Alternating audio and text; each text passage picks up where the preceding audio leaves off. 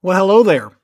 If you haven't figured it out already, I am not your regular host, Amy. In fact, I'm known around these parts as, oh, you're Amy's husband, as if it was my name.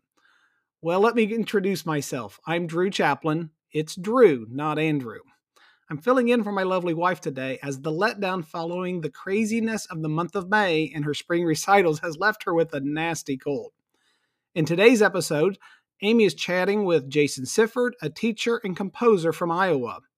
Two things Amy thinks you'll especially enjoy are hearing about his large-scale summer camps he's composing for and how he often wraps up lessons with students in a memorable way.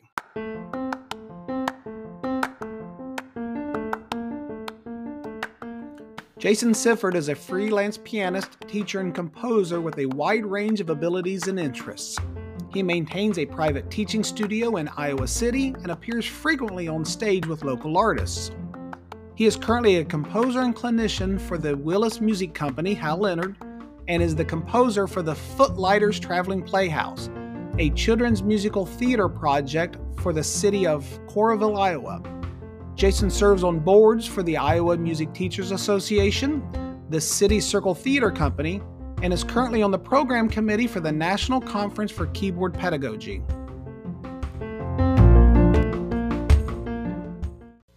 Well, Jason, thank you so much for joining us today on the Piano Pantry podcast. Well, thanks for having me. Would you be able to start out by just sharing a little bit of your background with the listeners, where you're from, how you got to where you are today, and just what your current situation looks like? I grew up in Springfield, Missouri. That's where I'm from. I started college there at Missouri State. I don't know. I was sort of the music nerd in high school. I did a lot of choir and jazz band and marching band. And then, went to college for something completely different than music, but then switched because I found myself spending all my time in the music department. I liked the people and I liked the stuff I was doing there. After that, I did more school. I went to school in Louisiana. I went to school in Michigan. At that point, I got a job in Texas, so I moved there. Met my wife in Texas, and then she got a job in Iowa, so we moved here. So in all of those things, I've kind of done a variety of different, different jobs. I was a university professor for a while in Texas, and then we moved to actually El Paso for a while, and I taught middle school strings. Ooh. Which was an adventure. And then we moved to Iowa in 2008, and so I've just been freelancing, an independent teacher, and doing a wide variety of things here. Every year is different, which seems to be how I like it, if I'm honest with myself. But that's kind of the short version. I've been all up and down the middle of the country. So tell us a little bit about what you do in the composing world. Like, how long have you been doing that? Are you with a publisher? Do you do your own publishing work, or? Yeah, so, I think the composing sort of started because I was that student who would come in with his own version of the sonatina I was assigned. I was so frustrating for my teachers because I would change notes and dynamics, and I would add pauses and rests and turn things into little jazzy moments of whatever. And I didn't really start writing anything down until I got out of school. I took, like some orchestration and composition classes in college, but mostly as elective for fun. But then when I moved to Texas and I started teaching full-time, I had a student, and it's, the story of I couldn't find the right piece for that kid. So I wrote one, and then my wife told me that I should send it into a publisher. So I had 4 little pieces that I had written. They were all little jazz pieces. I sent them to a publisher. They wrote me back. They said they liked 2 of them. They didn't like the other 2. But if I could do 8 or 9 more in the style of those 2 that they liked, then they'd do a book. That book ended up being Gumshoes, which was the first collection I had with FJH. Okay. After that, I just, once they figured out that I could write and teachers actually liked it, they asked me to do more. So I did more with them. So I worked with them for about 10 years. And then most recently, I've started working with Willis Music in Kentucky, and they've been wonderful to work with as well. And then also I've started writing for musical theater, Fun. children's musical theater of all things. And so that's been sort of the new adventure in the last couple of years. That was a post-pandemic project. We write 45-minute musicals for a day camp that handles about 50 or 60 kids. Oh, how And fun. so we put on little musicals all summer long. What a unique opportunity. It's pretty amazing. Like it was a program that they had in Iowa before the pandemic. The theater that was doing it closed during the pandemic. So a friend of mine who's the executive director of the city's community theater group said, hey, we should continue this because it's a really worthwhile thing for kids. He had a friend who was a playwright, and she's wonderful. So she writes the script and the lyrics, and then I put it to music and record the tracks. And then we hired actor friends to go out and be like the camp counselors and teach the kids the show. And then we've got a friend who does costumes and another friend who does all the sets and everything.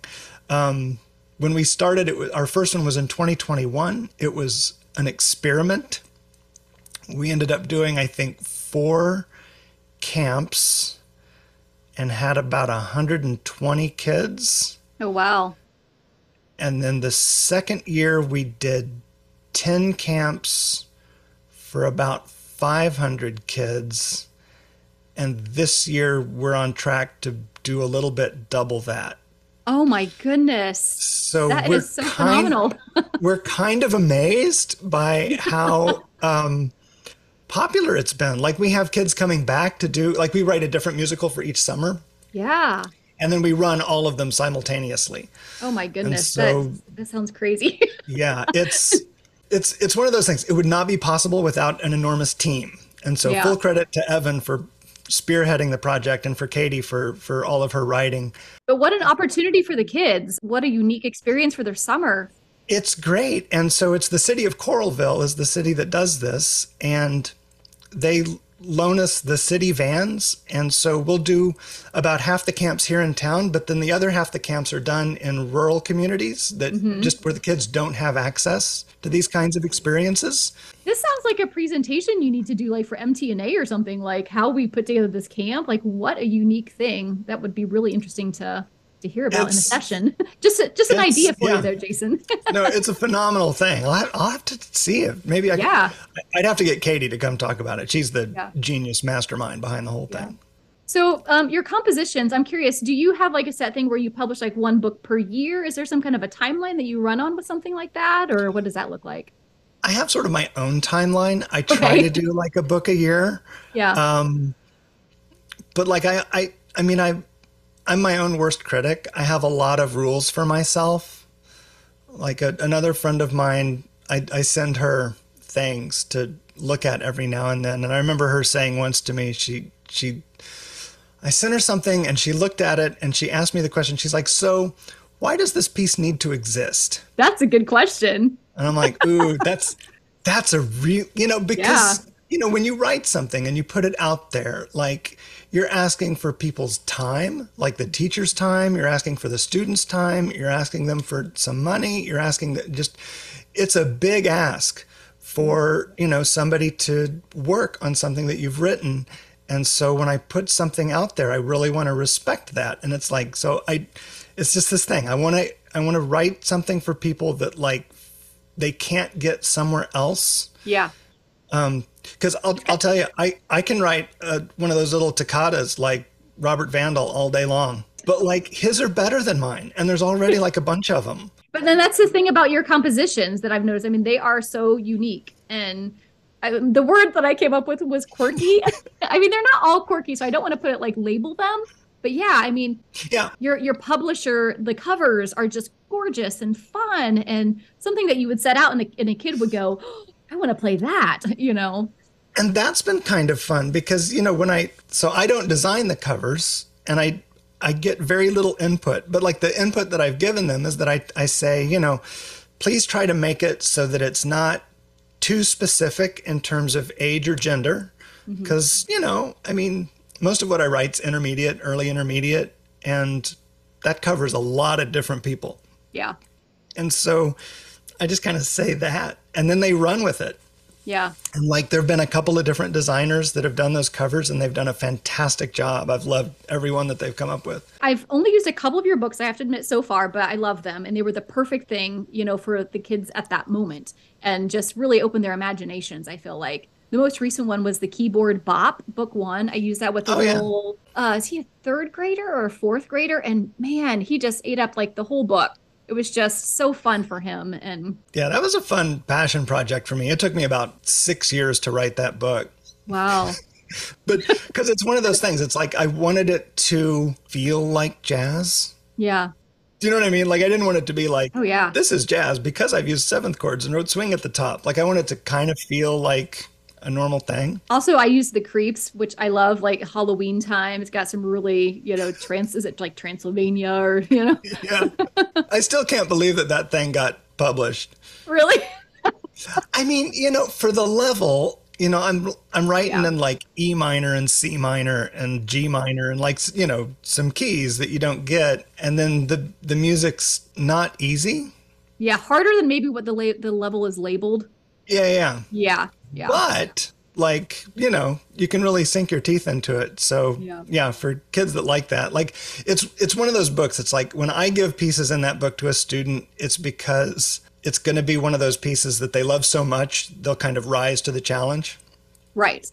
So it's one of those. It's, and it's funny, like Key Bop's almost the opposite. Like Key Bop's the one that you give to the student who needs to be well within their comfort zone. Do you have a favorite book yourself out of all of your series, or your students have a favorite book of yours? What's funny is, I always like the latest thing, and I always like the next thing. My students seem to like Weightless a lot. The space kind of themed one. Yeah, that was a weird one because it wasn't my favorite when it came out, and it's grown on me. And it's, sometimes you can predict what people will like, and sometimes you really, really can't. So I had suggested that you turn your camp into a session. And that made me think of the first time that I met you, right? Was an NCKP session, actually. Well, I didn't really meet you, I should say. I attended one of your sessions because you were Jason Sifford. And I remember it was an evening session after dinner time, and it was I don't remember, they called them like a round table thing or something like that.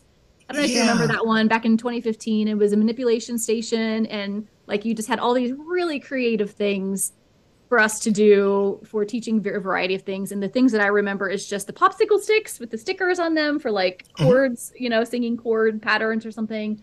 And then you were using the popsicle sticks like for playing legato or something like that, like a teeter-totter or something like that. Yeah. I love something like that. No, that was one of those things that's like we needed something to put at the end of the day. And at the time, I was a member of the Independent Music Teachers Committee, and I pitched them this idea because in my studio, I just have a lot of stuff lying around that I just pick up and use like in the moment. Like one of the things about my teaching style is that I don't have a lot of ready-made things. I just have like toys and stuff lying around that I'll pull out. Formal games and manipulatives and stuff like that. You mean for teaching certain content? Yeah, like I don't actually when I go shopping, I go to like the dollar store or a Daiso market or something like that and just buy whatever.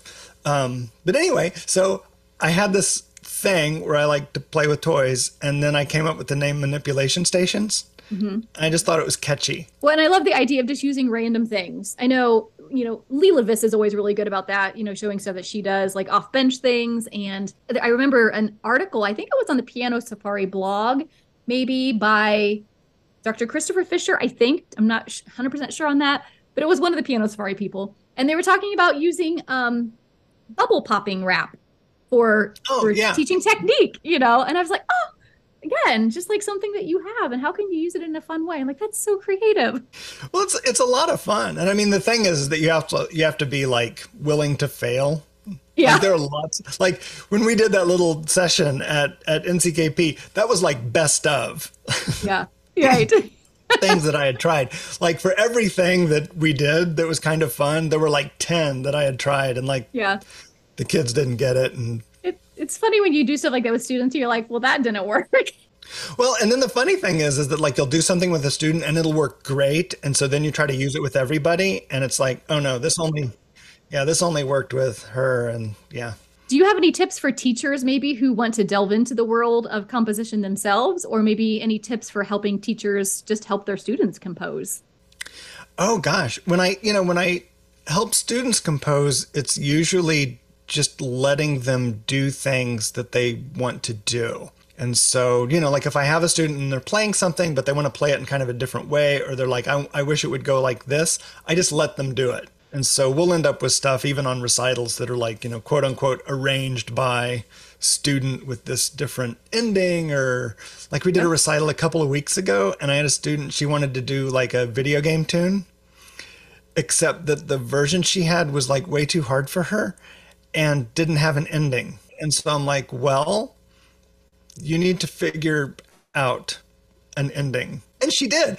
Like, she had the motivation to do it. So she just kind of figured it out. So that's kind of where I go with like teaching students to compose. I don't have a lot of like recipe based do this and then do this and then do this kind of thing. It's improv. It's like you have to just create with what you know, Yeah. like given things. Okay, now how can we change this? And that has just become a huge thing in my studio. We're just trying to always like change it up. Like, yes, we want to learn maybe how to play this piece, how it is, but then, okay, now what can we do with it? What do we know? How can you change it? Can you, transpose it? Can you play in a different octave? Can you switch from duple to triple, switch from major to minor, just anything like that. In my mind, a composition is just an improvisation that you write down so you can do it again the same way. So one of my favorite questions to ask all of my Teacher Talk guests is for you to share a little peek into your daily routine. So what's a day in the life of Jason look like? Oh man. It's different every day. So anyway, I knew you were going to ask this. So I actually pulled up my Google Calendar because I live by my Google Calendar. So this week, let's see, Monday, I woke up and I don't have much of a morning routine. I walk the dog and I get breakfast and coffee. That's it. And then let's see, I worked on that musical for a little while because, due date's coming up. And then I went downtown and accompanied a couple of student juries because it's jury week at the university. Came home and then taught until the evening. On Tuesday, it was more work on the musical, more juries downtown at the university, more teaching, and then went to a friend's recital that night. This morning, for your listeners, it's a Wednesday right now. This morning, I went and got coffee with a friend I haven't seen in a while, and now we're here doing this, and then I'll come up with lunch, and then this is my longest teaching day, so I'll teach straight through from 2 to 7 today. Tomorrow, I've got to check in about some kind of webinar thing. I need to practice because I've got a performance at our state conference coming up of this really weird piece that I agreed to do. Are you regretting it now? No. I'm not regretting it. It's just one of those things like, it's like, I realized that like, oh, this is 3 weeks away. Like I really need to have this Gotta ready to butter go. down, right? Yeah. So yeah, I've got to start putting in time at the piano. Let's see, what else? Thursday, I've got a counseling appointment in the afternoon because, mental health, everybody. Take care of yourself. I've got more teaching that afternoon. Friday is gloriously free, which basically means I'll be writing all day, trying to get this musical ready. But you need, as creatives, you need those large blocks of times. That is like the hardest part about being a creative is like, you can't just do creative stuff in 1 hour. One of the things is, there used to be this saying going around that's like, like 1 hour of really good practice is better than like 4 hours of mindless practice. And what I tell people, and it's the same with creative work, it's like, well, yes, but you don't know when that hour is going to come. Right. Sometimes you have to do 2 or 3 hours of bad work to get to the good hour. And so, yeah, so that's going to be Friday. Yeah. And then I'll teach, Friday evening, Saturday. You teach on Friday evening? Ew. Well, only till 6:30. I mean, what else am I going to do? I'm not that interesting. And then Saturday, it depends. So if it's nice out on Saturday, I'm going to go play golf. And if it's raining on Saturday, then I'll be on the couch playing Tears of the Kingdom because the new Zelda game just came out. And that may be a hobby of mine. I love you have a plan B. Or whatever else comes up. Who knows? But that's this week. And if we did this in a month, then it'd be a totally different answer, except for the teaching. The teaching always stays the same. It's the other things that kind of rotate. So this past year, you attended several of my Piano Pantry Power Hours. So you know that I'm all about productivity and organization. So could you share with the listeners anything, even if you don't consider yourself an organized person, just a tool, maybe it's a favorite program or a productivity hack or just anything that just kind of saves your life in your daily workflow? Well, I mean, the first hack was tuning in to the Power Hour, right? There you go. Like accountability is so important, and it's hard to find that these days. Do you know what I mean? Like it's, so anyway, that's been so helpful. Like I've done pretty good work during those hours. I'll post a link in the show notes for all the listeners. If anybody wants to join, you can join the email list and then you'll get notified when they start up again. So just a little side note there. Yeah. And it's great. Come and join the Power Hours. And then I'm not naturally a very organized person. People think I am because I'm good at presenting an organized front. But like I'm one of these people, like if I turn my camera around right now, then like you'd see just how much of a mess my life is. But Google Calendar is where my schedule is and my life is. And then I use Notion to kind of take notes, which I like because Notion's it's fantastically complicated and I use maybe 2% of its capabilities, but it's a nice blank slate to like put all your stuff. Exactly. I call it a second brain. So it's like the place where you just keep yourself organized digitally. I mean, like your to-do list and like projects and stuff like that. Yeah, I agree. Notion is fabulous. Do you have any fun little silly facts about yourself? I can juggle a little bit. Ooh. And so that ends up being kind of a treat for the students. I feel like you may have juggled in your manipulatives thing. I probably did. It's one of those things. It's like, you get some kind of quirky little thing that you can do. And then like you pull it out at like a moment when you need something to be memorable. So like I do this in lessons. Like this is great advice. Okay, this is really great advice I got once. I was talking to a fitness instructor and they're like, you know how we get people to come back is that we know everybody after a fitness class, they remember two things, the hardest thing and the last thing. And so I always remember that. So in lessons, I do the same thing. Like the most like quote unquote painful thing is going to be like in the first third of the lesson. Like not at the beginning, but like get into, and then at the end, you need something kind of fun and memorable. So we'll find something that we've like get to celebrate. And that's when I'll pull out the toys or the juggling or the fun, whatever. I love that. And so it's great. I want students to leave, wanting to come back.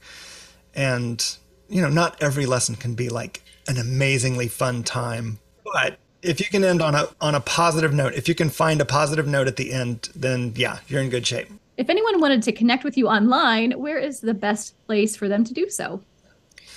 I guess I'm kind of in all the places. So you can find me on Instagram and Facebook, and I've got a website that's just my name, and it's got a contact form. You can email me through that, but I try to be pretty easy to reach. One of the nice things about me is that I have an unusual last name. So when people want to find me, it's kind of easy.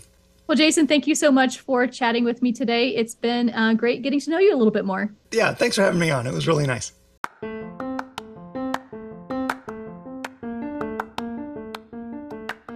Today's pro-level marriage tip. When your spouse is not feeling well, do whatever they ask. Even if it's recording the intro to their 70th podcast.